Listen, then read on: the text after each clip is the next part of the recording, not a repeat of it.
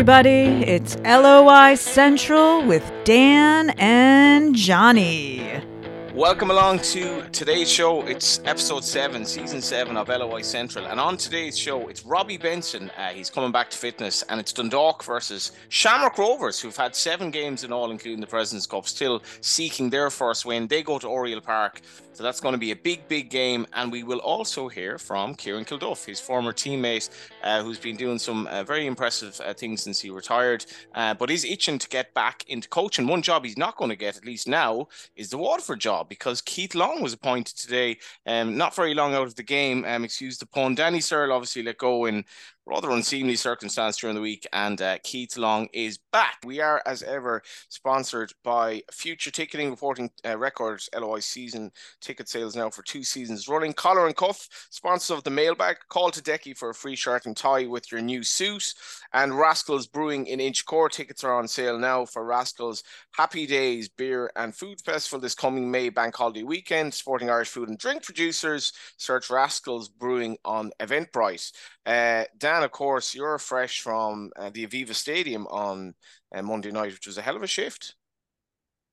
Wow, yeah, like it's that sense of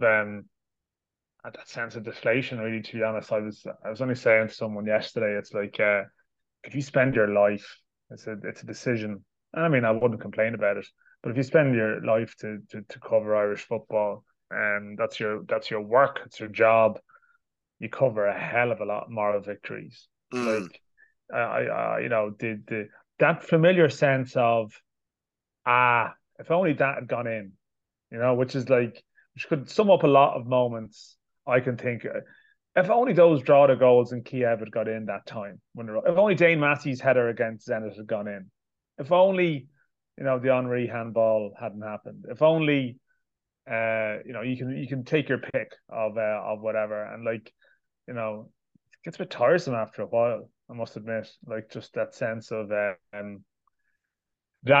of so near but yet so far. But then that's obviously what what makes the good days when they happen. And it's not as if the thing is, you shouldn't really be wrapped in professionally, like, with the outcome of things. You have to be cold and dispassionate about it, but obviously you're human. Well, it's not that you're human. There's a selfish thing about it as well, regardless of whether you want the team to do well or not.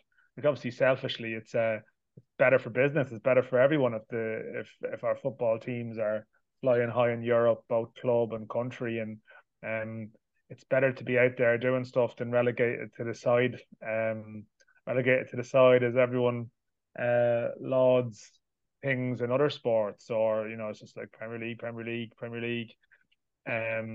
So that's why there probably is a little bit of investment, maybe unprofessional investment, in hoping teams do well at times, because it allows a better platform for your work and so on across the year. But that's a bit of a sort of a self-indulgent tangent. The good thing I would say is,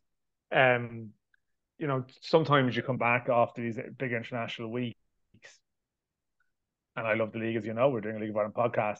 It can be a little bit of a downer sometimes, because you have that sort of that high of this sort of big event. One of the world's best players, like the best player in the world, potentially here on Monday, and it's obviously a great buzz, to see that sort of high quality fixture. Even if it wasn't necessarily a classic, but you know what I mean, like, to see the football of that level. But what I actually like is that the energy about the league at the moment means that you're actually really looking forward to getting back to it on Friday. I'm going to Oriel Park, haven't been there this season. I'm not sure if that'll be sold out, but it's going to be a full house. It's like, well, I've contradicted myself. I'm not sure it's going to be a full house, but it's going to be sort of a full-blooded, proper atmosphere. And there's a lot of storylines in the league at the moment that are captivating. And I think also as well, the fact that you now come back to the league, and like, everyone with a dose of cop on knows that the development of the league is wrapped in with the future of our international teams, and just have to strive to continue to make it better. And that probably helps to make our game a little bit better. We should say we're doing it remotely again, because unfortunately producer Dell he's got very important work commitments, which I completely understand. But we will be back in studio next week. I know the don't quite have the intimacy in the remote show, Johnny. You know, we can't interrupt as frequently as we normally like to do. I think I was counting 5 players with a League of Ireland background on the team as well. Just kind of having a few thoughts during the game. So we had Bazunu, the 2 kind of wing backs, and the 2 strikers had come through League of Ireland in some shape or form, somewhat peripheral in the case maybe of Ferguson and obviously Doherty. But I don't know, Dan. I was kind of thinking as well that the atmosphere at the game was up there with the best I've witnessed ever at Lansdowne Road. And I was at the Ireland-France rugby game, and literally chalk and cheese. Like, you're playing in both instances, you're pretty much playing the best team or the second best team in the world. And obviously in the Six Nations game, Ireland are favourites, and they're the best team in the world. But Jesus, the noise in the ground, like, and the last sort of 5-10 minutes, and I know it was a moral victory, but you said it was like Champions League versus Championship, and that's kind of what it's like. And Ireland In the performed base level of where yeah, players play. yeah, and like I think that's a fair call. Like, and like you're looking at Griezmann and Mbappe and all these lads just tipping the ball around, and Irish players that play in the Championship trying to keep tabs with them, and one such player giving the ball away and so on for the goal. But it almost feels like we've moved away from this. Oh, Stephen Kenny is like the League of Ireland's kind of man, and we're so invested from a League of Ireland perspective now. It feels that the fans really have bought into this team, and like for a 1-0 defeat, there was just great energy in the ground. And I think when we look at the underage teams, we'll talk a bit about that with the lads as well later on, and where this is going. Maybe we won't qualify in this tournament, but I'd be very positive about the future. And just that was as good an atmosphere as I felt in the ground in years and years, possibly ever at a league. I wasn't at the Germany game now, but there was some vibe in the place, and it was great to be there. I wouldn't share your optimism that the Kenny debate has moved away from that. I mean, I did read something the other day. Now, I must admit, it's from someone whose opinion I just wouldn't give a toss about. When it comes to football, but they were sort of making the point, and these people that exist, that Kenny's fate is wrapped in with the fate of any homegrown manager. The idea that any homegrown manager can do, and that view still exists. Like, and it was always preconceived that would be the case. Like, if it doesn't work out for Kenny, it's because he came from the League of Ireland. It's not because he made any bad decisions. That's obviously going to be it. That's the label that will complete nonsense. Like, well, I know, yeah, but I mean, like, and his biggest critics seem to be practically League of Ireland people at the moment. Well, yeah, well, but like yeah, well, I mean, I would say, like, I mean, some of the discourse around the Kenny and the commentary on the discourse around Kenny is so simplistic. The suggestion that it's the only people willing him to do well. Sometimes that sense is left that it's League of Ireland people, which of course isn't true. If you look at the people who say structure, people who say that, Johnny, like, obviously know nothing about Irish football, because clearly this is it's the most dysfunctional family of them all. And anyone with a knowledge of the League of Ireland would know that probably there's a lot of people within the league who would quite enjoy if it didn't work out well for them. And of course, if the things were the way around, like, it probably would be people on the other side feeling the same way. So this isn't actually portraying things in a particular way. This is just the game that we live in. And we have a couple of mailbag comments to that point. I mean, the Kenny era is complicated, because I think people would say there's an age gap around, or an age thing, like even within the media and all this crap, hipsters against dinosaurs, or whatever terms are putting it.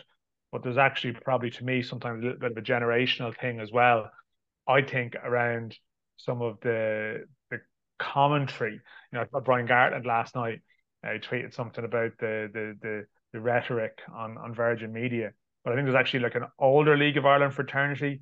There's a younger League of Ireland fraternity, and I would say they would have split views on Kenny as well, for whatever reason.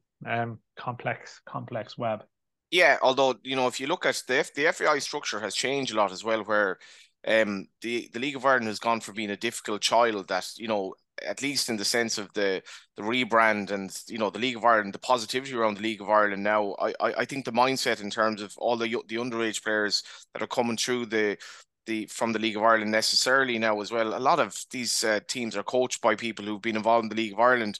The League of Ireland is full of very promising coaches as it is, and very few Irish coaches exist in the English four tiers at the moment. The Irish job, as much as it's attractive, I don't know. I mean, I don't see this as a kind of a vote on whether we can give this job to a League of Ireland man again going forward. I generally think Kenny has done quite a good job, and I think the narrative around it is still positive after the Ireland game, after the France game. But I don't know. I mean, I'd hope we'd be that can be moving the away. world. That can be the world you can have it. Like I think, Yeah, maybe, if Ireland do badly in Greece in June, everyone will which is say very possible.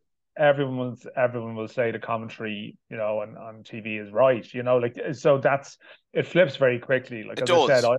I don't the least enjoyable aspect of the Kenny era has been the couple of hours after every match when, like, it's sort of you get it from all sides in terms of, like, the little rows and the little jabs. And it's pretty tiresome. And I think, like, you wouldn't look too far ahead. I mean, Jonathan Hill did say at one stage, Jonathan Hill, like, I'm not sure if he was thinking about the implications of it. Like, he did sort of speak about, you need to have the benefits of having an Irish manager, a homegrown manager, that would be preferable. And then it was pointed out, well, Vera Powell doesn't quite tick that box. And again, I'm not sure if it was the most, it was intended to come out in the way that it did. But it is on the record now, and if Ireland go in a different way in the future, they probably will be reminded of that.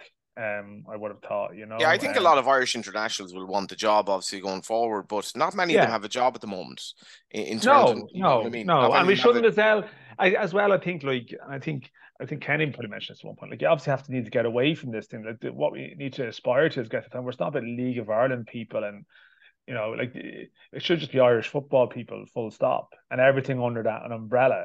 But everything with an Irish football, the nature of it is like faction. That's what badge are you wearing, what crest have you got, like, where do you come from, and like that's the nature of so many discussions. We've seen this with the underage leagues in recent years, and even something like Evan Ferguson, which is a great story, but it also breaks down to how their bows claim credit. No, he was ours, and and look, I know where that comes from, and obviously, like, it probably goes great if people feel that their role has been undermined, and often it's not. I'm not saying it's even people from Kevin's. It's often other people within schoolboy football making that point. But again, like, that even sums it up. That even, like, a great news story, like the most exciting Irish player to come along for ages, can somewhere along the line become the source of sort of a little bit of jabbing and bitterness. And that's what I'm saying. Like, the nature of the game here is that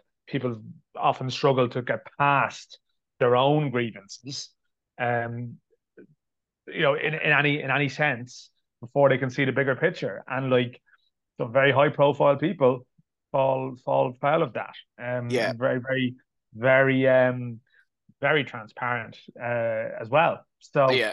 I think from that, our 15s up to the end of this campaign, whether Stephen Kenny's in the job henceforth or not isn't that big a deal for Irish football, because he will have done, like, a job at that stage where he's brought Ireland along the way anyway, to a point where the style of football has changed to an extent, but it's just more the underage teams coming through. And I think the dynamic in the game is going to change here a lot anyway. We're not going to be wedded to this idea of, so I think the debate about the manager is kind of, it's not the biggest deal either, going forward. I think the structures we're getting there. But it will continue. Okay, before we get to the mailbag, let's get to housekeeping. Last week's question for the Rascals Brewery tour, it was named the first Estonian to play in the League of Ireland. A lot of questions, a lot of responses, I should say, and all right this week, no wrong guesses. And Timmy Birchall came out on top of our draw. So, Timmy, you'll get the guided tour. This week's question, again, for the guided tour Rascals, send their answers to LOI Central Pod on Twitter and Instagram. I mean, I knew we'd be talking about Stephen Kenny. So Stephen Kenny won 5 Premier Division League of Ireland titles. Who was the top goal scorer for his team in the year that he won his first one?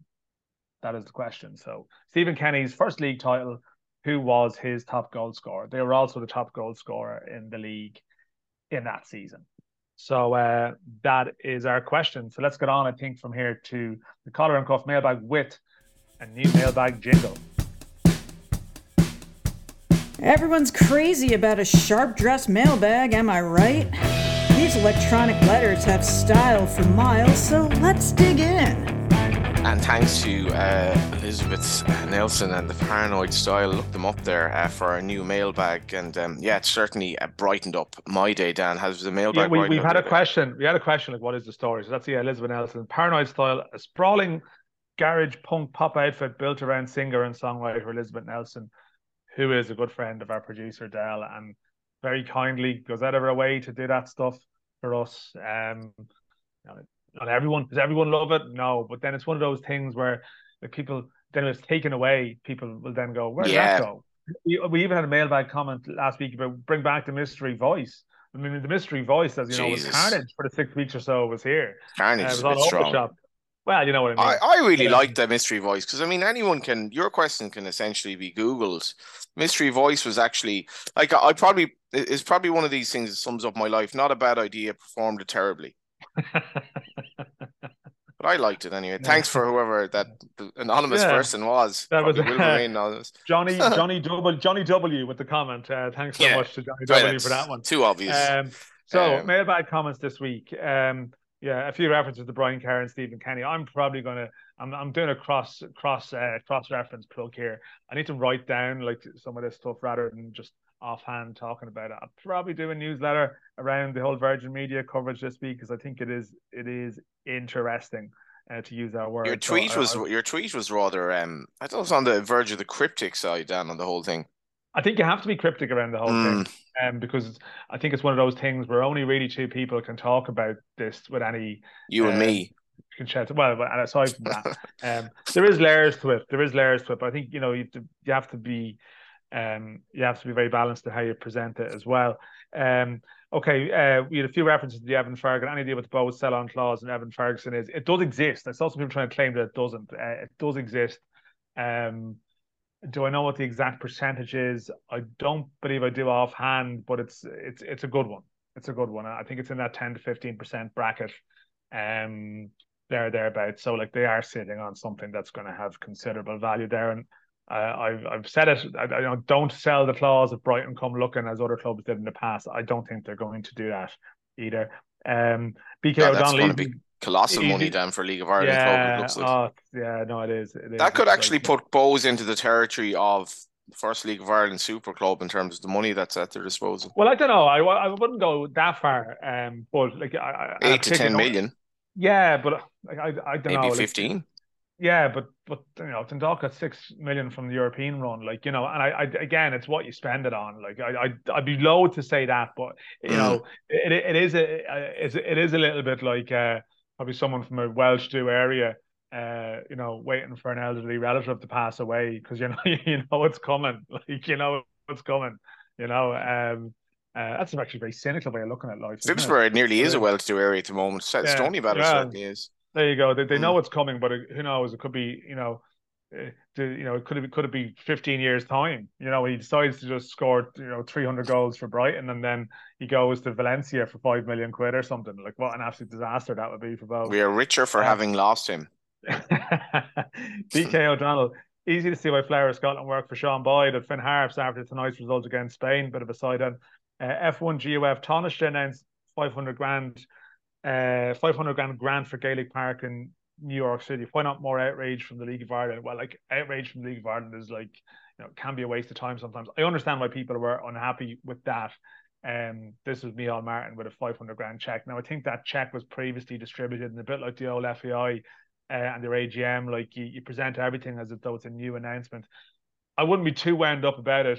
In fact, I thought it was funny that the most productive thing about that was that the responses to it was mostly League of Ireland people going mad about grounds. I just think people are going to keep driving this home now again and again. So any opportunity to do it to me is actually a positive. Jim's Instagram, a few Kerry questions. Can you see any Kerry GAA players do a Jason Sherlock and play for Kerry FC too? I wouldn't know enough about their relative strengths to do it, but it wouldn't shock me if it happened at some stage because enough of them are going. Still a full house for the Athlone game. Get another disappointing result. And like, racist messages sent to players. I mean, it's just depressing. But I mean, again, it's that whole debate of amplifying these idiots or not. Kerry playing 5 at the back when with the win, the dominating, says J Mac. Sure, they need to be more flexible. Well, there you go. As I said, welcome to the outrage before. We have a few questions from Robbie Benson. We might come back to them within that. King Geaney asking about why Richie Towell hasn't hit the heights with Rovers that he did with Dundalk. Probably a different player at a different stage of his career. He's a good bit older now, yeah. Yeah. Now, Danny Searle, I don't know, what's your thoughts of the Danny Searle news then, Johnny? We have a few comments about it. I expected it to happen, and I did say, Dan, at the time when I was at the RSE, the atmosphere at that game was very, very odd for a game that was so early in the season, where you have effectively the favourites to win the first division taking on the second favourites. And I mean, after 15 to 20 minutes, the crowd were really getting on the back of the Waterford players. And I went into the tea room just to chat to a few characters, few lads heavily enough involved in football. And there was a really poisonous atmosphere towards the way Waterford were playing. And I sort of looked into this a little bit, and I was like, this lad has to be under pressure, because this can't be coming out of nothing. And the context of last season was, you know, as much as UCD were really well coached by Andy Myler to get to a situation where they got to a playoff. Like, Waterford sort of screwed up by yet again, they screwed up by not getting promoted. And 2 years in a row, last year you can say, you know, that was nothing to do with Danny Searle, but 2 years in a row, the disappointment of that. And they started this season with, if you look at they obviously lost Phoenix Patterson, but their roster of players is very, very impressive. They started this season badly, giving away poor goals. Even when they beat Athlone, they didn't play well. So they haven't been playing well. And with the nature of that club and the structure behind it, and I don't know an awful lot about it, but kind of just looking at it from afar, it didn't surprise me, because they're fighting a battle to finish top at the moment. If you finish second in the first division, you've a 1 in 8 chance, really. You have to win 3 games to get promoted.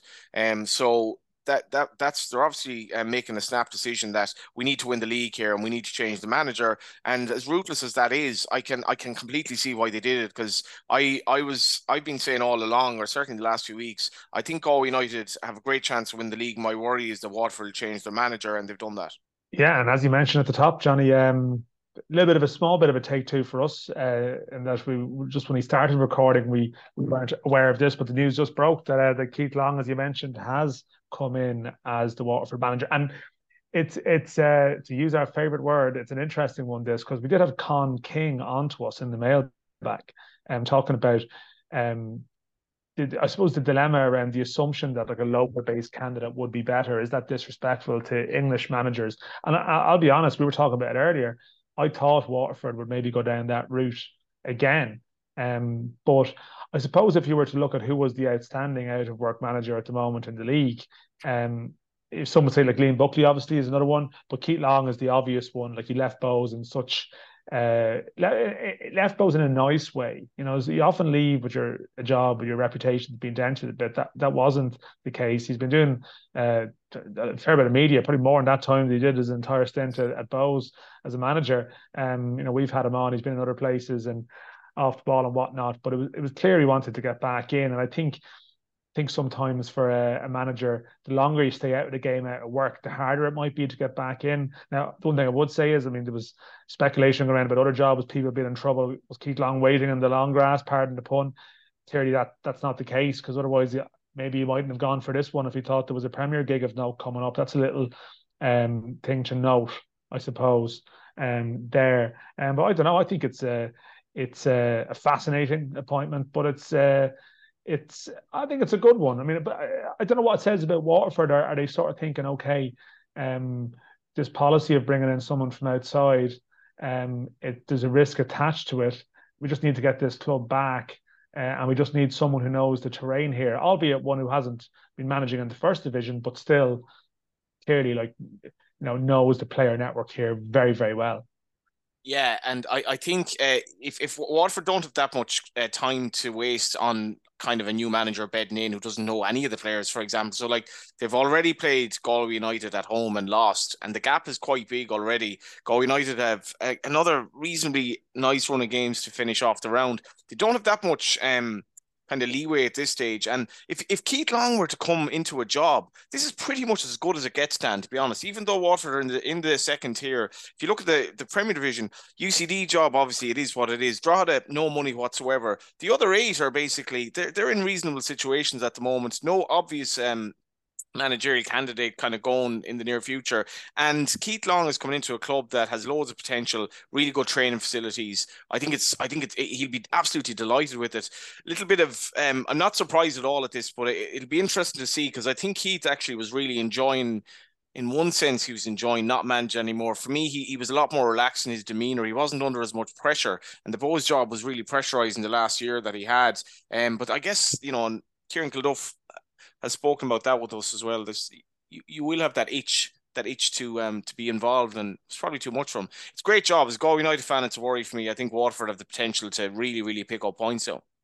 Yeah, I think the thing about the job is, now, like some people in football said to me that they thought Keith Long's next job wouldn't be as a manager. He might go and do something, more sporting director or even a role in the FEI. That was definitely maybe a view at some stage. Would he end up in some kind of FEI position? I'm not sure what really, to be honest, but and I think he maybe alluded to that in some stuff he did himself. So clearly this thing has come his way. I mean, it's certainly happened very, very quickly, right? I mean, we know football is a rootless enough industry. Like, how quickly did this all happen? Who knows?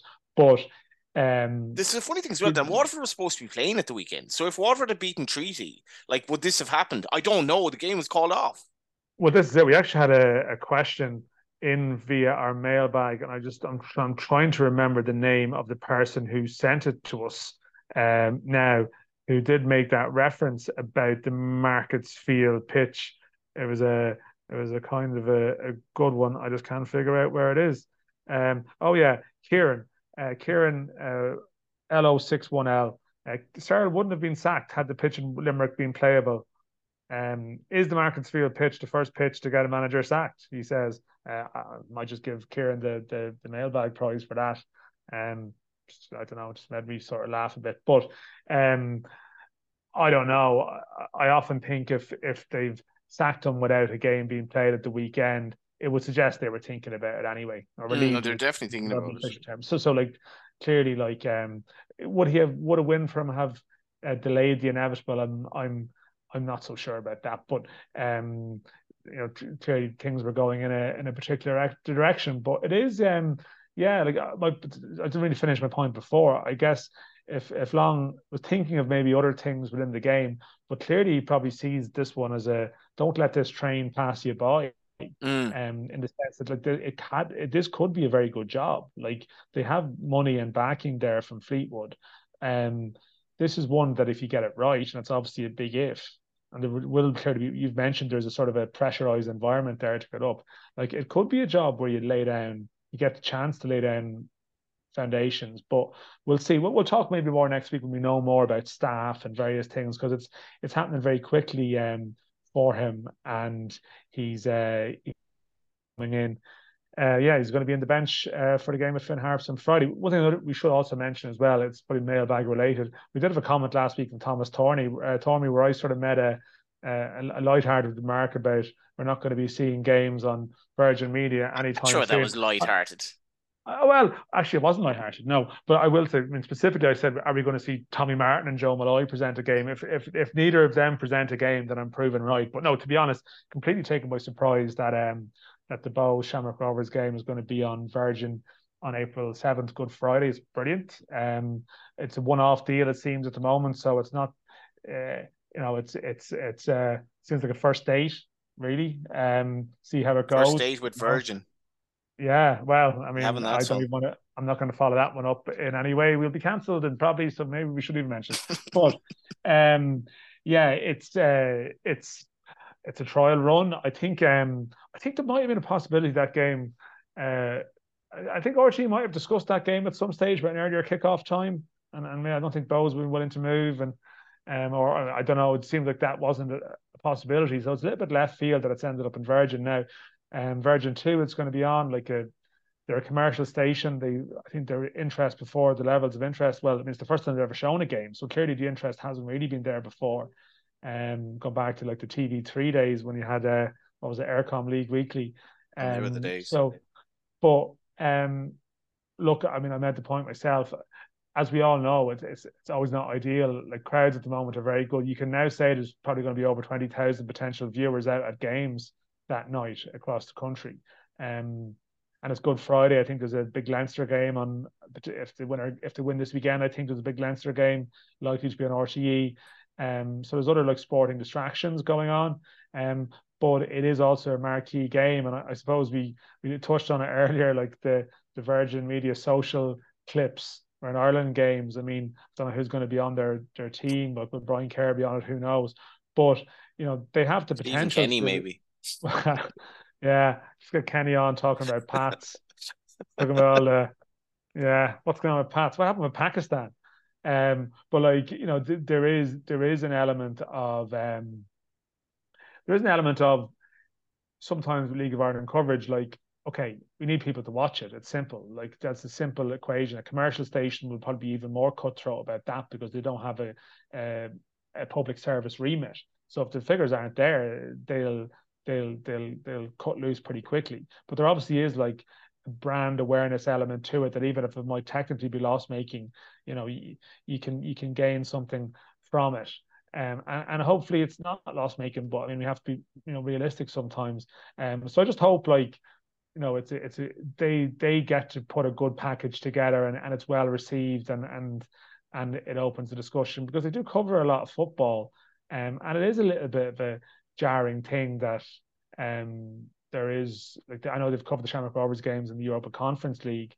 There's a contractual element to that. And they have good pundits affiliated to the station that, like, could be very good, but we'll obviously see what they're able to put into it. Like, I think with these stations as well, like, we started off with Air Sport, right? So we're completely we have a skin in the game there. But I've had this with the European games and the debates and stuff like that. You can pick up some of these European away games in the summer for small enough money. It's not an outside broadcast commitment, like a home game. And I'd like to see them try that. What I'd like is, as well, I mean, if they do another game, would they try one on a Thursday? Do they have the same scheduling commitments on Virgin Media 2 on a Thursday that maybe RTE2 might? I'm not so sure. Like, Virgin Media, as we know, a lot of Thursdays they have football on anyway through Europa League and European football. So it's not as if they have an established show that they have on every Thursday.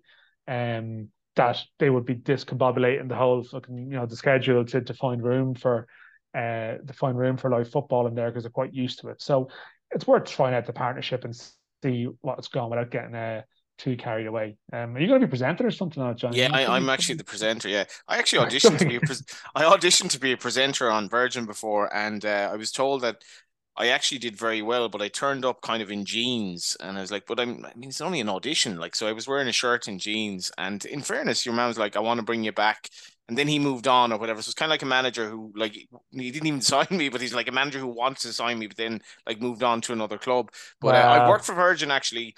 And the thing with Virgin is, and Virgin will probably admit this themselves, they don't pay massive money because they don't have massive money. They're a commercial station. When I worked for Virgin at the Greyhound racing at Christmas, at the Derby night, that was sponsored by the Greyhound board. So that kind of tells you where Virgin is under no pressure whatsoever, morally or anything, to show Irish football. It doesn't have a public service. It doesn't get any public service money. Public service money is completely given to RT and TG Car in this country. So Virgin has to get by and make money. And I think your tweet earlier is on the button. We need to support this, because if this is a one-off, and I do understand it's the result of a lot of work on behalf of the league to kind of throw it out there. I can't get my head around TG Car, how TG Car is still not showing games, and it's shown like practically the under 12s junior C like ladies game from Leitrim at this stage. It's shown so much live sport, why it won't show the League of Ireland. So we need to support this, and hopefully it looks well on Virgin. And if the figures are good, maybe going forward we'll get a bit more of this, because I'm gone off the idea that TV is anywhere near as important as it was, but every little helps. It does help. And I will say, Johnny, that you do, of course, have a blazer and an Alfie Moon shirt now. So if you get an audition in the future, I will, sure, with the help of God, I actually would have gotten the job. Jackie and Colin, could be. I mean, your life could have gone in a completely different direction. I want to rattle through a couple other questions. Greg was on about home clubs issuing away tickets 4 or 5 days before games. It needs to be reviewed. Speculating, I say this is probably accurate. They want to avoid away fans buying home tickets, and I'm not sure what specific game this is about. But I mean, we've spoken about this before. Like, the ticketing issues in the league are brilliant, but it's presented clubs with problems that they just weren't prepared for. Yeah, I mean, I saw actually Dodge got involved with that, saying it could be sorted for next year. The away club should handle the allocation so they can put their own parameters on it. But I suppose that doesn't necessarily tackle if you've got 1,000 away fans for like a section of 600 seats or whatever it might be. And particularly, you see, the thing is, later in the season, if you have a situation where a home club hosts a game and the crowd has dropped off, and end of the year can be tough, you'd imagine they'll be delighted within reason to have an extra 500 fans there from a visiting club. But to apply some kind of policy across the year, it is tough. And again, like, the league is just growing at a rate that the grounds can't keep up with. And pretty much, yeah. One ways it's great, and other ways it's dreadful. Altai referenced the 19s being knocked out. On paper, they were one of the most exciting squads of players we've had on the international panel, but maybe by national bias is clouding my judgment. And think about it, these are effectively knockout or like the round robin group games. I saw 2 of their games, and they actually didn't play badly. The 19s, they just couldn't score at times. And it was a good team, yeah, like a Banquez, Zeffy. McManus was sent off, James McManus. Several other players. I mean, the 21s. I mean, Sam Curtis went between the age groups, and the 21s on Sunday was very promising. And again, a modern team in the sense of players who've come to the league on loan or players who've already left it. The likes of Killian Phillips, for example, who's a good advertisement for the league. Late developing pathway. Johnny Kenny, big goal. And several others of note, and that was good to see. There was a question generally about the 21s. What if the FAI got rid of the League Cup? This comes up every week. I mean, it just left because of COVID, and I'm not sure about the sponsorship situation. Will it come back? Fixture wise, can it come back?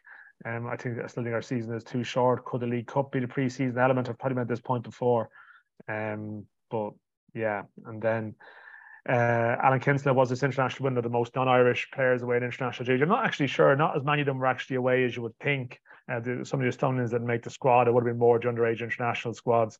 And then, yeah, we've several suggested polls on when Galway will win the league and whatnot. Johnny, people don't see this, but Johnny is wearing a retro Galway United shirt, so you are fully back on message here. Yeah, Dan, I am playing Astro at 1 o'clock. This is my favourite jersey. It's about 96, 97. It's over a quarter of a century old now. Digital no longer exists, and Go United have still won nothing, but there we go. How are you? Yeah. Ken Swan is asking Bows, are Bows going to maintain their league at the top of the table for another week? I mean, I suppose we'll talk about that in due course with the lads and see what they think. Jason Shanahan wanted us to mention Alban Hisa and the I saw that getting a rare win, which we're happy to do. And yeah, we had a couple of other questions as well, reference to Shell's Derry and their injury ravaged squads. Dermot O'Leary, a Derry fan, hoping that at least some of our injured players have made significant improvements. And that's the thing, like, there were some clubs carrying knocks into the break, and I think that international break now, I think it's just great. I think, imagine like if it was around the games, Premier Games at the weekend, trying to cover around Ireland, France. Wouldn't have worked out very well. Maybe that's just from a media coverage, and who cares if the crowds are good anyway? People would say media coverage doesn't even matter for attendances, but to me, I don't know. I like the league having its own platform this Friday. But yeah, it's true. There's a couple of clubs have had niggling locks, but we've got Ciaran Kilduff joining us now, and it's actually a perfect segue because we do have a question from Brian Kevin for Ciaran Kilduff. Very simple one. Ciaran, very welcome. Good to have you. Would Kilduff have scored Nathan Collins' header? There we go. Hey lads, thanks for having me. I'd like to think I would have put it more in the corner, yeah. And locally, I think he did everything he could with it. It was just one of those moments where the keeper matched as good a save as it was a header, and it was just one of those. It would have been a special moment for Ireland. It actually reminded me of, that's one of those ones that probably keeps you awake at night down the line of a moment that was taken away from you. I remember missing a chance out in Rosenborg. The keeper tipped it onto the bar, and even now that I'm retired, I still think about if he hadn't touched it, would have hit the bar and went in. Do you know what I mean? Went out for a corner, and was one of them where I think Nathan Collins has done everything he could with the header, and the keeper has just matched it with a top save. Yeah, you know, before you came on at the start of the show, I was talking about, like, you know, covering football in Ireland, and it's just like you have a memory book full of like near miss moments, you know, like, you know, Yeah. and it's funny, like you talk about Stephen Kenny's time as Ireland manager. In terms of the big games, he hasn't lost any of them by more than one goal, which is almost identical to Dundalk in 2016, where the only game you lost by more than one goal was the Legia home leg in the Champions League qualifier. Like every other game was the margin. And I think even you might have had a chance in Maccabi at the end. Now, not that didn't really matter. Yeah. Didn't really matter. Like it would have been a few quid, obviously. You know, it wasn't about going through. I actually think it would have affected the season for the following year. I think there was something if we got the point. Yeah, no. So it's only when you retire and you look back at those what ifs, and that's probably two of the three. There was another one was a header I had in the cup final against Cork at 0-0 just in the 91st minute. But it's weird, yeah. I think Stephen Kenny's teams, well, like of late anyway, they're competitive till the end. You know what I mean? And you stay in the fight as long as you can. And I think that was, as you said, in 2016, that was probably the best part of our campaign, was the fact that we were competitive right till the end. I was part of a campaign with Shamrock Rovers in 2011 where that wasn't the case. You know, we'd gotten, I think Spurs had done us 4-0 in Tala, and, you know, I think Pauk had done us as well, and, you know, Ruben Kazan, and we just weren't in the games till the end. And I think, you know, you're right. Yeah, there's definitely you know, a lot of similarities between the Irish team now that they're staying in the games, and we are looking back at a missed moment at the end of a game that could have, you know, been a historic night for us. How do you feel watching Stephen Kenny's Ireland? We've probably spoken about this with you before, I think, actually, when you're on, that it's, you know, one of your former managers managing, and does that sort of give you a little bit more investment in the team's fortunes? Like I see Brian Gartland on social media there having a bit of a go at the Virgin Media analysis, clearly unhappy with some of Brian Kerr's comments. I don't know how you feel. Are you caught up in the fortunes of the team in a different way? Yeah, look, it's probably hard to be unbiased when you're a big fan of the manager as a person and as a manager. Do you know what I mean? And they've been good to you throughout your career. So am I unbiased? No, I'm always going to be defending them and hoping things go well for them. I think the only thing about the Virgin Media thing is they've been consistently negative, if that makes sense. So, and there's probably an argument to be said that on the other side of the RT have been overly positive. Do you know what I mean? Maybe the truth is somewhere in between. And I think what you're looking for is that little bit of balance and consistency of just say what you see. And yeah, listen, I didn't see Brian Gartland's tweets, but, you know, I suppose they were probably unjust on a night where I think everyone came away from that game going, I think Richie Sadler summed it up well after the game. He said, listen, if you're going to lose to France, that's the way to lose them. Do you know what I mean? And I know it's not a nice way to lose, and I know it's never nice to lose, but I think we took a lot out of it and a lot of positives. I think Ogbena's interview after the game, actually probably, I was sitting on the floor by the end of it, and, you know, it nearly picked me up. I was like, you know, he was very positive. He was, you know, he took all the positives from the game. He was happy with his night's work. He was proud of the team. And I think that's probably the only way you could feel after that game. That's why probably the Virgin Media side of stuff, I didn't watch it. I was watching RTE, but obviously it's everywhere then on social media afterwards for all the probably wrong reasons, which I think they were misplaced and unjust. Have you seen much? Have you been surprised at the evolution of the way that Ireland plays since he started? No, I think that was what he was always going to do. I think his comments before the game were actually excellent. It kind of nearly was motivating. He said fire and ice, and he was like, we're not going to die a slow death. And I think that automatically said he kind of nailed his colours to the mast. And that's why he was given the job at the start. He'd said he wanted to come in and play a refreshing style of play, you know, bleed the young players in, and we are beginning to see that now. I do admit, though, we have to match the good performances with good results. You know, I think we could do it picking up some points, and I was speaking to some family who were at the game afterwards, and they were like, the problem is now if you don't go and beat Greece, we won't remember this good performance against France, because you'll just go, well, we've lost our first two games and we're being cut adrift at the bottom. So I think just results are going to be important, but the evolution of the team, the playing style, it is refreshing. I think a lot of people, if you just take any bias away from it, I think it's definitely more enjoyable to watch, and I think we're prouder of this team and this style of play. I should rephrase it. Are you surprised at the evolution from the start of Stephen Kinney's reign to where it is now, in the sense of going three at the back, like being probably more pragmatic with the way we pass the ball for all the culling, give the ball away? No, I think that was always the way Stephen Kenny was going to play. Do you know what I mean? I think we were going to play out with the ball. I don't three think at the back. Yeah, well, look, I mean, it probably suited the players we had at the start. Mm. Do you know what I mean? He was happy to go with that. I remember one of his early interviews. A lot of players are playing this system. Modern day teams are adapting now and they're playing these formations. Even I would have, I know it's a different one, but like I go to a lot of Shells matches and they're playing kind of the five at the back and the three centre halves, and it's a mod. Not that it's a trend, but there's a lot of benefits to it, and it keeps us competitive in games now. Do you know what I mean? And it allows us build up play, and there's a lot of positives to it. But yeah, listen, when I was at Dundalk, we never played three at the back. You know what I mean? It was the 4-3-3, and we knew the formation like the back of our hand. And for me, I'd probably be a big believer myself with a back four. You know, that's the way I would play the game. But I think, Stephen, you can kind of see the benefits for it. Like there was some great phases of play in that game the other night against France, and they stuffed the Netherlands 4-0 3 nights before it, and you're literally, or 3 or 4 nights before. So you're literally going, we're playing this style of play and it's working against top teams. Before we get to Robbie Benson, we want to kind of an unbiased, again, you're kind of a little bit tied to Dundalk historically, but an unbiased view of Robbie Benson, where Dundalk are at, and the general overview of the League of Ireland so far. Me? Yes, indeed. Yeah. Listen, Dundalk are after getting a really good 2 weeks there before the break. I think they started off with their kind of a draw with UCD, and they were kind of finding their feet. A lot of new players, and Robbie himself was injured early days. He's only on the way back. And I think they were beaten by Bo's second game. So you're probably going, this has been a turbulent enough start. However, that's why I'm kind of saying that the league changes so quickly, and there's so many games. I think there was 3 games in the week, and they picked up. I think they picked up 9 points out of 12. Sorry, 10 points out of 12. A draw up in Derry as well, and 3 wins, which automatically propelled them back up the table. So I think Dundalk are in a good place. And they've turned maybe their first week or two struggles around. I think as the league as a whole, I've seen a lot of it. I try to go to at least a game a week, when I can. And I've seen a lot of the teams already. I was at Shells and Rovers.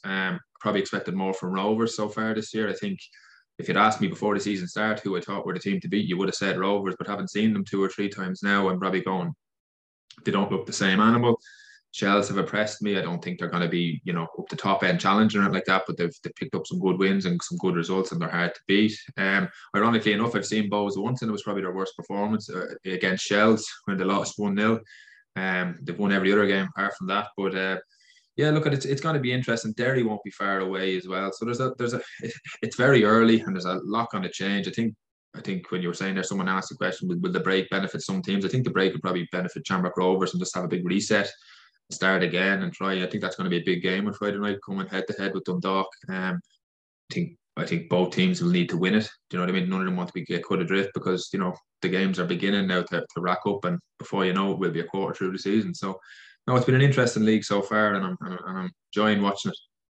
Yeah, just we have Robbie waiting patiently there, but just before we move off it, because you've mentioned it, like I actually did meet you before that Shells at Shamrock Rovers game, and I'm just wondering, like you mentioned that Rovers haven't maybe impressed you greatly. I'm actually curious what you made of that match, because I think that was one of those where Stephen Bradley afterwards was, again, quite happy with the performance. And it's funny, we talk about systems like Shells are obviously very hard to play against, you would say. They're competitive in every game.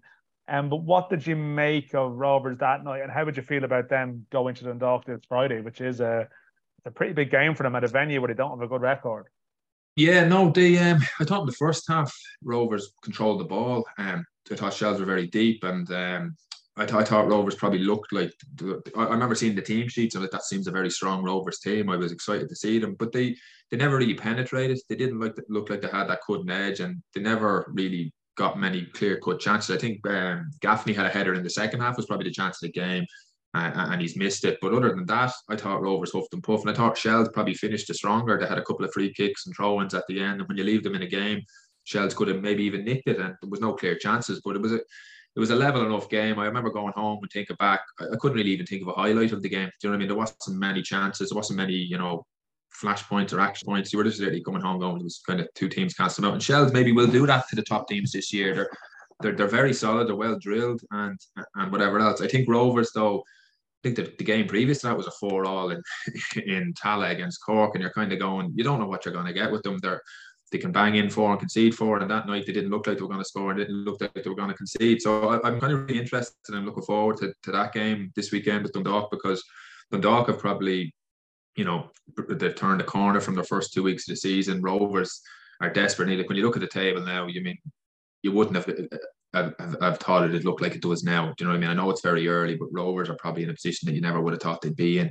And they need to win on the weekend. But Dundalk are probably their form of late. I know they did a midweek or last weekend of the game in the Leinster Senior Cup, I think, against Shells that went awry or whatever. But other than that, Dundalk are in a good place at the minute too. So it's really teed up for an excellent game. And actually, Shells and Derry are on the telly as well, I think, this weekend as well. So some really good fixtures this weekend. Yeah, as you were saying, Robbie, I saw a quote from you there. And that's the last couple of days. You come back from a game and you're not overly surprised at results because teams are just beating each other. Yeah, probably just attests to how strong the league is this year, or how even it is across the board like that. Like, just for example, that Shells Derry game, like that could go anyway. You wouldn't be surprised our game could go anyway. Like it really is up in the air every week, and it's probably gonna have a big effect into who ends up winning the league and who can go on the biggest run, because a good run in previous years would be 6 or 7 wins on the game or on the bounce, whereas this year it might be a little bit smaller. Now if you think about 3 or 4 wins together, you can see them open a bit of a gap, kind of a little bit like Bows now at the start of the year, having won 5 or 6. They have a little bit of a cushion already. Yeah, we'll get an update from Killer later on about what he's up to, but you came off the bench in United Park, and just you've been unlucky with Weavers Park, Johnny. Yeah, Weavers Park. Even old habits die hard. You've been unlucky with injuries. Where are you at the moment? Oh, feeling great now. Yeah, it was a tough. We'll say post the game at home to Rovers last year where I scored, I kind of started having a few symptoms, just around pelvic area, and tried a couple of different things. But I was just I was hampered for the season, and then got to a stage where we kind of diagnosed I was going to be need a little procedure on hernia. So we decided as a group that I'd keep playing till the end of the season, and then got the op basically straight away when the season ended. But kind of the pressure I put my body under playing while I was hampered, a couple other stuff started to flare up, but I'm back now feeling good, and got 75 the other night Leinster Senior Cup against Shells, and have come off the bench twice, so I'm fully back now, as they say. Tell us about the group you've got in Dundalk this year, Robbie. Like you've, I think in the off season, a lot of us were probably guessing a little bit talking about Dundalk because there was a sort of some new players coming in, and we're now beginning to see some of the personalities emerge. Like we had a question about it this week, about Tulloch and Malley, and what do you make of the sort of the profile of these players, and what's it like for you as a sort of a senior pro? Are you sort of looking at these 19, 20-year-olds coming in who haven't played a huge amount of first team football, and what are you looking for? Is it ability, is it character, or what's your sense of them as lads? It's a mix of it all, but I think all the lads that have come in, first and foremost, you're looking to them to buy into the culture that's at the club of working hard, doing things right, and to be fair, they all have done that so far. So that'd be the most important thing, and then everything else. You're not going to sign for a club like Dundalk if you haven't got ability. So that side of things nearly takes care of itself. But the lads, I'd say, probably because they're not household names, maybe Dundalk have gone a little bit under the radar this year, and the fact that we haven't had a game on telly either doesn't help. Lads are just, or people who aren't seeing Dundalk play are just hearing, reports of the lads' ability. And you mentioned Connor and Rayan there, but Archie Davies, Hayden Muller, Louis Annesley have all had good starts to the season for us. And I think when we get a game that's maybe under a bit more spotlight, like this weekend against Rovers, if they can produce, then maybe we'll be taken a bit more seriously in terms of top end challengers in the league this year. What's it like for you seeing your old teammates like Ciaran Kilduff there talking like pundits, or being your manager as Stephen O'Donnell, or your sporting director like Brian Gartland, all these 2016 lads in different capacities now? And does it make you feel old as the senior player now when you see them moving on to different things in life? Yeah, it's interesting to hear them talking like the Ciaran there, hearing him give his views that he maybe a little bit more scathing if he's just talking to me personally. But he's very on the fence a lot now as in his role. Yeah, but no, it's just part of getting older, and it was a great group. That group that I came into in the Dock was a great group full of big personalities. So it's no surprise really to see them, staying in the game and having big roles. And I'm sure there'll be a few more in years to come that I play with that go on to similar things. I know he I know Ciaran's there. He's spoken previously on the record about wanting to go into management. I don't know, as players, do you always sense who might go into management amongst you? Do you know what I mean? Is it something that people actually talk about? Yeah, down the road, I could see myself going. Because it is the case now. You see Rory Higgins. I know he didn't quite cross over with you at Dundalk as a player. I think he would have been gone as a player. But you see, I don't know. Does it surprise you the characters you see going down that road or not? I suppose you have to have certain personality traits. A couple of personality traits you look for. But I think from people who have gone on into coaching and stuff like that, it's probably the ones who are more proactive about talking about different aspects of the game that you kind of like. Manager now would have always had a big opinion on the game when he was a player, Ciaran as well, and Brian's gone into a sporting director type of role, but that would have been his thing off the pitch business wise. So I think it's the personality of the person really that dictates where they're going to end up. Brian has brought out a book as well. We shouldn't forget. Yeah, he knows how to get the job done many ends. Ciaran, like are you put off by the fear of failure at all if you do come into management, because the margins are so tight in the League of Ireland? It's very hard to get out of the first division. We see Danny Searle losing his job. It wasn't mad on the Waterford press release either. To be fair, he's kind of didn't. I don't think they showed him an awful lot of respect when they actually got rid of him. And you're looking at him he had Waterford very, very close to promotion. It didn't work out, and he's gone very early in the new season. You look at Tim Clancy, was apparently under pressure before they got a draw against Shamrock Rovers, despite what he's achieved at Pats. And as you know yourself, there aren't many jobs going around.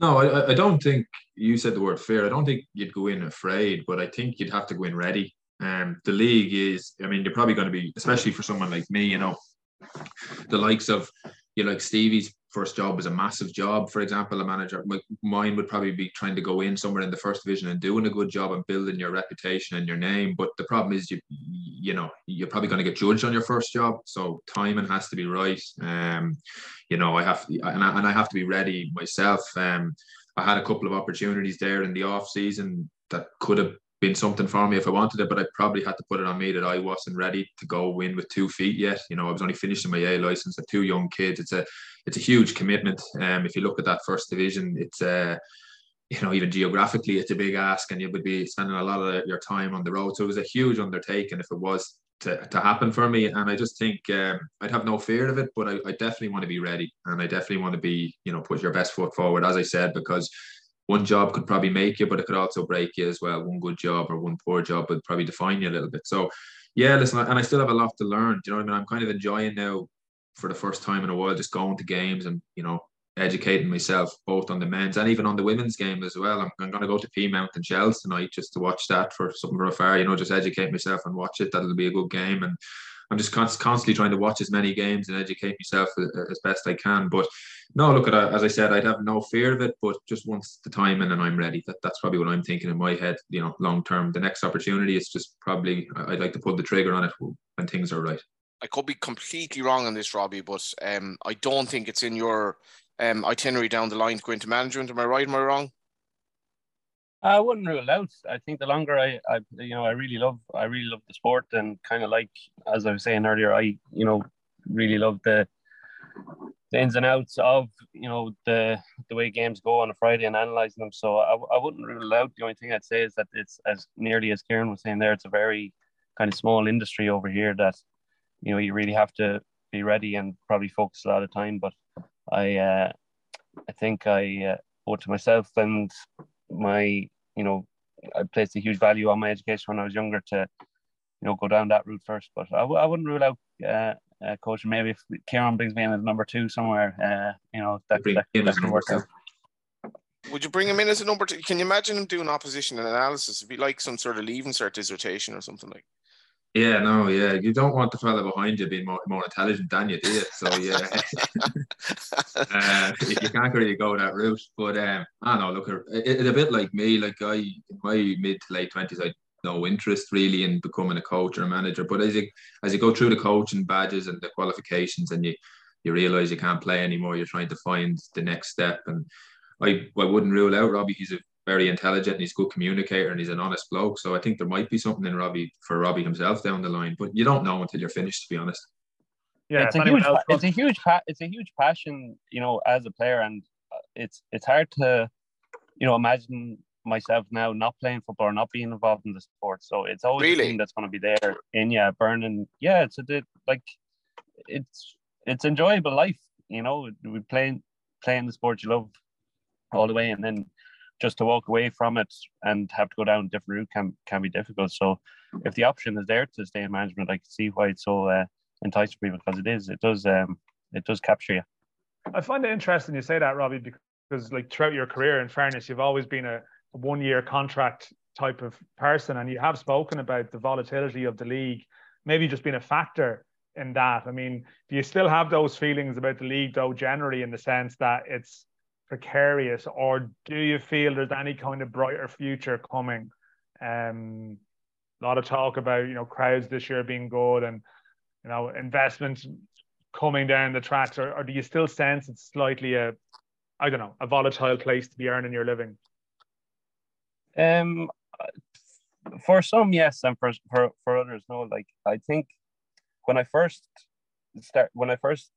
went professional with Dundalk, I was kind of stepping into the unknown of that world to see, I didn't know whether it would be something that I'd enjoy, or if I wasn't in the team, would I get the enjoyment out? But I did, as soon as I started, I really did enjoy it. And then as I went on, it gave me, the 1-year contracts for me give me freedom to do what I want to do year on year, really, more so than anything. Like the 2 times that I had a big decision to make in my career, leaving clubs, I wouldn't have had that opportunity if I was under a long-term contract. So it's worked out for me from that side of things. But other lads might want the security of a longer deal. So it's player specific, really. For me, that's just what works for me, and I think that's the way it'll go for me going forward as well.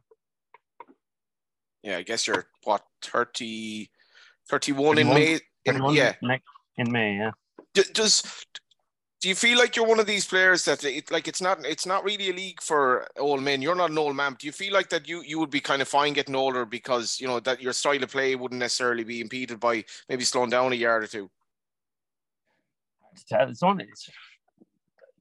You kind of figure it out as you go. Like, I still feel I'm able to go with the best of them, and I wouldn't be lacking in that regard. And the hunger's still there for me to get back winning trophies again. And I really enjoy being a footballer. And as I said, it's my big passion in life is football. When I get home in the evenings, I'm watching football. I play football every day. I think about football 50, 60, 70% of my days. So I genuinely thought you'd be a lot more rounded than that. I thought you'd be thinking of because you were obviously such an intelligent student and that. I didn't think football would obsess you like you're saying it does. I don't know. It does, really, it does. And most of my friends I've met through football, so that's another side of things, that you're always in the bubble, but you have to, like I do. I'm not just solely focused on football all the time, but it's my biggest passion in life, and I won't have the highs that I've had and the enjoyment that I get day to day working anywhere else. I can't imagine if I manage to find myself in a role where I'm enjoying stuff as much as I am now, it'll be a hell of a job. And Ciaran, it is a bit mad as well, because you're at an age where you're in normal life you're just kind of starting off, but you're sort of finished playing football. Do you start thinking well, if management doesn't work out for me, where am I going to be when in my late 30s or whatever? Yeah, well, look, I'm experiencing that now. I mean, you miss it.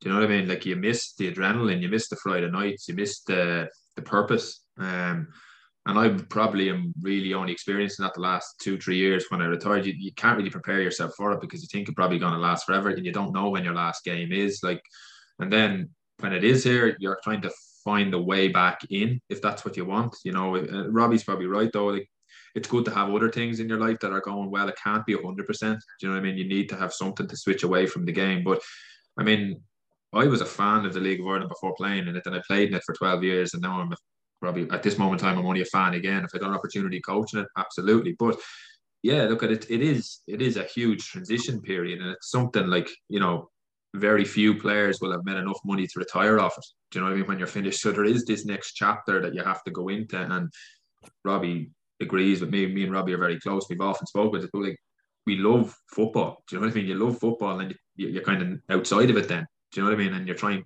can you get back in? And I think retirement probably put that into perspective for me, because I didn't realize until I retired how much I appreciated and needed that in my life. So if I can get it back, if I'm into a club, or I can get an opportunity to get myself back inside that circle, I'm prepared to take it. Robbie, just to go back to, so you mentioned like you're a football watcher. What's your thoughts? Because we did ask Killer before you come on. What's your thoughts on Stephen Kenny's Ireland? We have to ask you when you're there, because I mean, it's the week that's in it. I don't know, were you at the game on Monday? Are you watching the game on Monday, or what's your take on them at the moment? Yeah, I was at the game on Monday, and I think the first thing that was noticeable was just the atmosphere and the kind of the goodwill that there is now towards the team, because it's a group of likable players, and you know, we're never going to go out and play France off the park. You know, that's probably a long way away, if ever, of happening. And I think the team gave as good a performance as they possibly could. And just thinking about it as the days have gone on, like, it would be like Stephen has brought all these young players into the squad, was brave to do that when his, you know, position would have been a little bit under question. You know, probably from his entire spell in charge, his position has been questioned in various parts, and it would be a shame if, we'll say, in 2 or 4 years' time, when this team have got a lot of experience under the belt, if there was a different manager bringing them to a major championship. So I think I know I'm a little bit biased towards Stephen, but I think he does deserve the chance to bring this team through a group that, you know, if we're to qualify, this would be an unbelievable achievement from a group of young players like this. So unbelievable is probably a stretch, though. Is it, like, via the playoffs? But I think you said via the group, though. Well, like, from the group. Via the group. To finish, okay, sorry, yeah. Yeah. So if there was groups of times gone by where, you know, you're up, you know, the second seed is of a level that's not too far away, or the same level as ourselves, you know, it would be a shame to see another manager would say bear the fruits of 26, 27-year-old Evan Ferguson or something like that.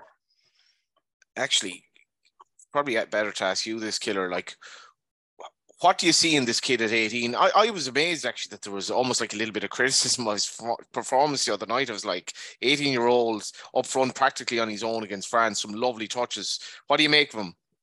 Yeah, well, I think in that game it was probably a bit of a thankless shift for him. You know what I mean? It was all hands on deck. He was probably our first defender at times. Do you know what I mean? And he did a lot of the donkey work and put himself about the best he can. I think he fought the whole game. He was up against two top centre halves, two of the top centre halves in the world, and he's scrapping for every ball up there, and that's what the game was. But I think you could see, I think it was Grimsby that played the week before. I know they were a team down level, but you could see his quality kind of more in those games when he's getting good service, the balls are coming into the box, and he's there, finishing them off. And he looked for an 18-year-old to be at the top of his game now, playing in the Premier League and representing his country against France. I don't think you can question his talent. Makes me feel old. I actually played with his dad when I was a young lad, and his dad was finishing up at Rovers. But like, he's a special talent, and he's one that, as Robbie said there, you can only imagine how good he's going to be in his mid-20s and late 20s when he's getting to the peak of his powers. And he's one to be excited about. I wouldn't judge him on the France game. Do you know what I mean? It was just, it was not that you're a centre forward. You're probably dependent on supply and creating stuff for you. There probably wasn't a whole lot of that while he was on the pitch. We threw the kitchen sink kind of when he went off in the last 10 minutes, where you might have liked him. There was one or two flashed across, so kind of half shot crosses that you would have been thinking. I actually thought to myself, had he been on the pitch, would he been there to nod it in like a striker's instinct? But overall, look, he looks a hell of a player, and he's definitely one that I'm excited about. Yeah, I was near the chance in the second half where he could have been put in by Ogbenny. He made a great run and he just wasn't. And I think people sort of, I don't know, people can be a little bit miss things at times where you're doing everything right, the ball doesn't come to you. Just it's funny you mentioned Barry Ferguson there, because can you imagine saying to Barry Ferguson, and you played with him, so when Barry Ferguson retired, right, that there would be a situation where effectively all the Irish underage teams would be effectively made up of League of Ireland players or the odd player who'd gone to the EU, because you're in this situation. And now, and it brings me to the overall question, I suppose. What do you make of the league? We're in our 7th season, which roughly correlates with your 2016 run. What do you make of the league now compared to when we started this podcast and you were on that run in Europe? Yeah, no, look, it's listen, it's definitely evolving. I think the underage setup is we're creating players now all of a sudden, and we're definitely coming along. I think if that's your question, our 2016 campaign, we were kind of the leading lights in Irish football at that stage. You know what I mean? We were something to feel good about. We were a bunch of Irish lads predominantly, and we were competing at a very high level. I think now you can see even the interest has grown in it because we have players. We didn't really.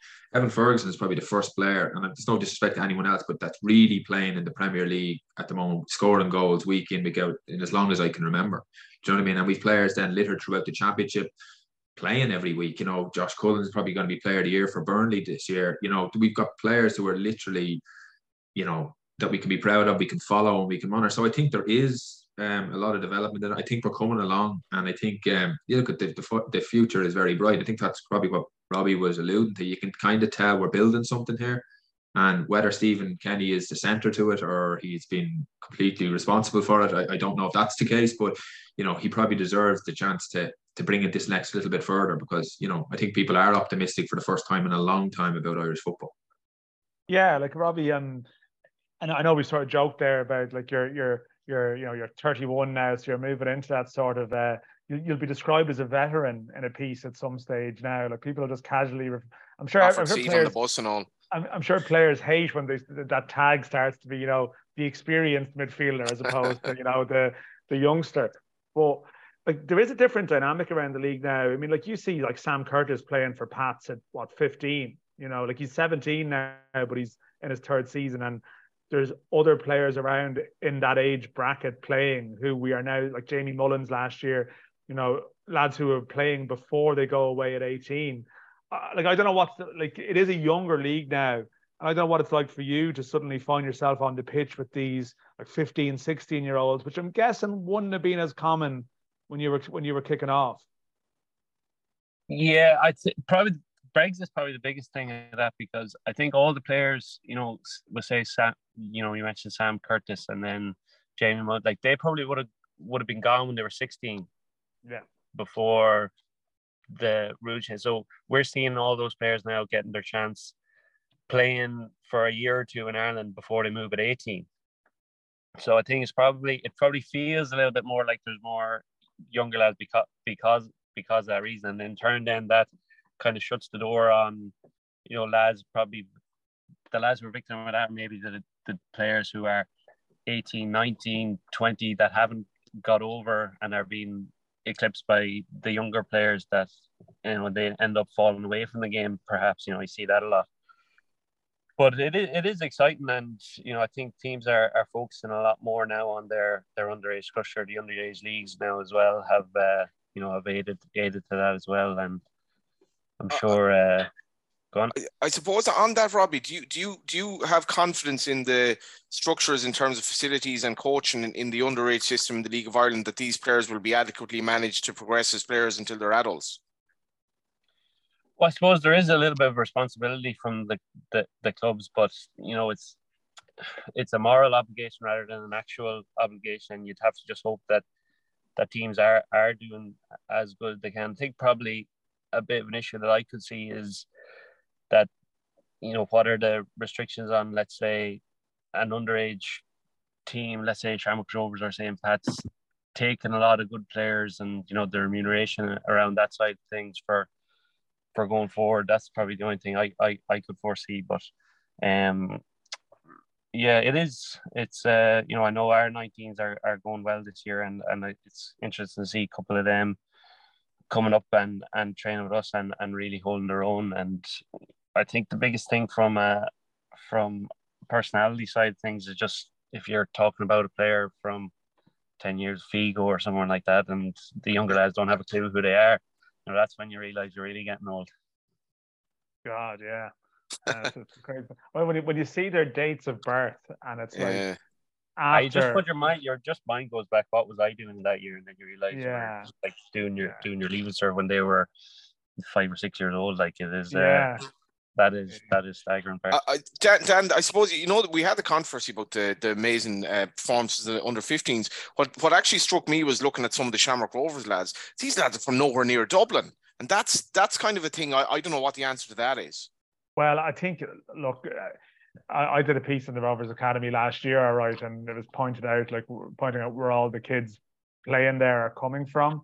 I think there was even one from Dundalk, which is sort of, like, people would have been very critical of the old DDSL structure, where you have people from Sligo and Limerick travelling up to play for like Dublin clubs, and that obviously wasn't ideal. Like, the argument would be, well, you're taking them away from, they're spending a lot of time on the road, and but within that League of Ireland structure, you do have like super clubs developing within that. The super clubs is obviously a very, in relative terms, but they are probably hoovering up a lot of the talent, and I don't know, like, that's possibly the way how the economy works. Like, we have this situation now where they're on about categorizing the academies, which I think is going to be a big thing going forward, probably in terms of funding. That, do you give all 20 clubs the same amount when maybe some clubs have no commitment or interest at all? Would that be healthy? You can argue that point. But clearly as well, one of the selling points to the National Underage League is that players would have a club in their region rather than necessarily traveling across the country. So I see both sides of it. I think asking clubs to maybe commit a little bit more to get more funding, I can see that argument for it. But anyway, we should probably move back more, just before we finish up, to, a little bit more towards the weekend's games. Robbie, again, like, you're in Dundalk mode, but I suppose, like, the whole season started off with everyone expecting Shamrock Rovers to retain their crown, and I don't know, maybe you lads have a little bit of experience of like retaining the title and the pressure that comes with it. Are you surprised to see them coming up the road on Friday looking for their first win at this stage?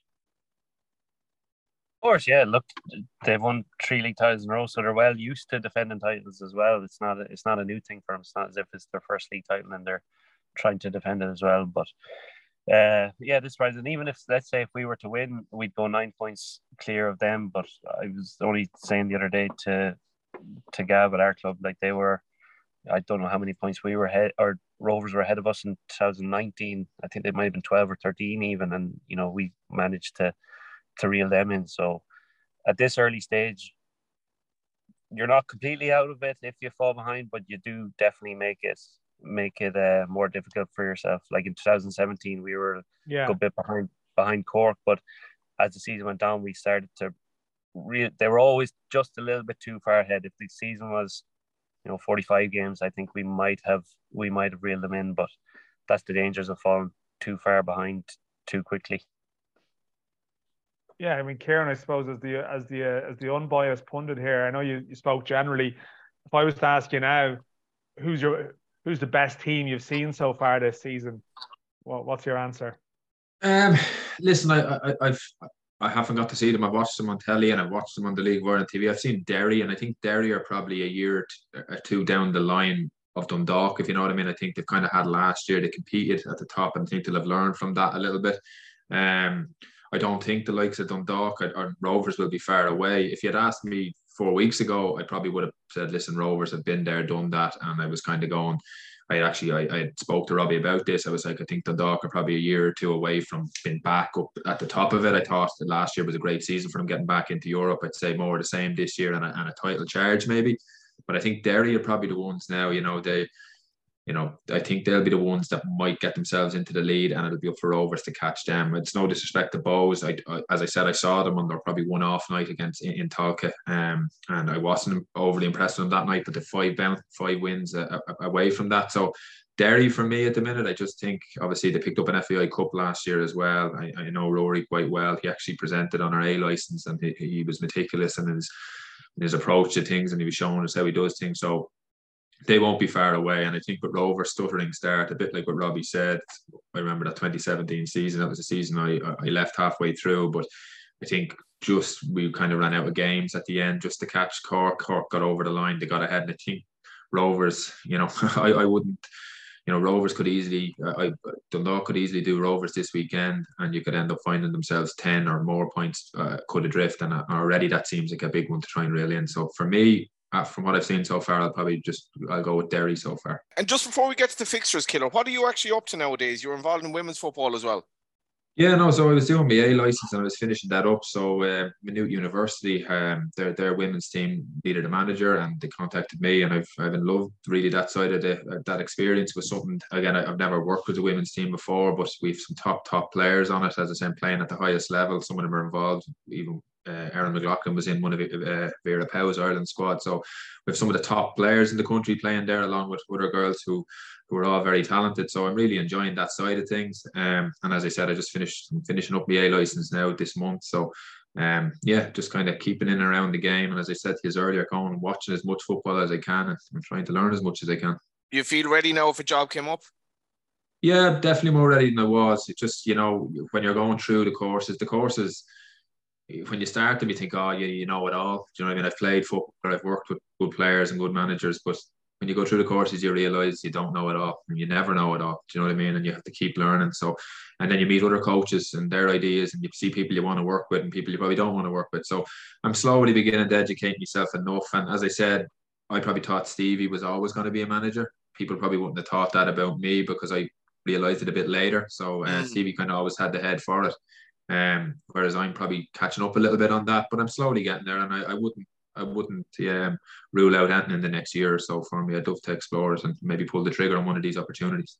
Do you think, Robbie, like sort of hypothetically down the line, if I were a manager, how would I deal with my relationship with the chairman, for example, and how would I deal with if you have like 3 or 4 bad games and all of a sudden the fans start getting at you, and some of the players start underperforming? Like, do you envisage a situation where, okay, everything, I think Stephen O'Donnell's very good at this, where he doesn't seem to get overexcited if you win, doesn't get too down if you lose. He's not into reactionary stuff. Like, have you worked under enough managers to say, yeah, I know how I could deal with this? That's probably the last thing that I think about in terms of management. Like, really? That's a level above. I think I'm probably maybe a little bit still pure in that sense. I just think if I was how would I approach training, how would I set up my team, rather than worried about that's the real realities of being a manager. I'm sure Ciaran will be dealing with that. But it's funny you say that, because that's actually the last thing that I'd just be still innocent enough in that sense and think, oh, how would I set up my team? What, how would I manage this situation? Probably more so with players. Or it's kind of when you see things happening in and around the club, or issues that need to be dealt with the manager, and before it gets pulled up, you might think, oh, well, how would I manage this situation, or how would I do things in this regard? So that's kind of where I'd be at the minute in my own head. It sounds like the Kilduff Benson dynamic might actually work quite well. Kilduff can deal with the pressure. Robbie can set up training. Yeah, Dan, just getting up the first division fixtures this weekend, and it does take on a more interesting kind of hue now. And the first division this year, in fairness to me, the narrative was going to be Galway United or Waterford. The way Waterford were playing, they were just basically bound for the playoffs. But as it is now, this is a massive weekend for Keith Long and his now Waterford. They host Finn Harps. Finn Harps obviously kind of new players coming in, but that's a game. That's a kind of a must-win straight away. At Lone play Galway United. You'd expect Galway United to win, despite the fact that poor enough record on Astro and at that loan. Cove Ramblers against Bray is obviously, clash of two clubs, very much of the playoff picture. Wexford against Treaty. Wexford going well also. Treaty kind of met Conor Barry actually randomly on the street on Saturday. Hello to Conor. And telling me about his love for Treaty and Tommy Barrett. And on Saturday, it's Longford Town against Dan's favourite First Division club, I think, in some respects, Kerry FC. In the Premier Division this weekend, the Saturday game is Sligo Rovers v Bows, but on Friday night, St. Pat's v UCD, Shells v Derry, that's a game I'll be at, Cork City v Drogheda, and Dundalk v Shamrock Rovers. Briefly, Robbie, I didn't realise you had an amazing goal-scoring record against Shamrock Rovers. Yeah, just one of those teams that I do well against, and I think it's probably more so the challenge of the big games that I really enjoy. And I played more games against Rovers where I haven't scored. It's not like I score against them every game. I play every team 4 times, and I've been in the league a long time, so I've enough appearances against them to rack up a few goals. But probably gives you an irrational sense of confidence that I'm going to score this again. But that's not how it works, unfortunately. Here we go. Keller, I'm just thinking.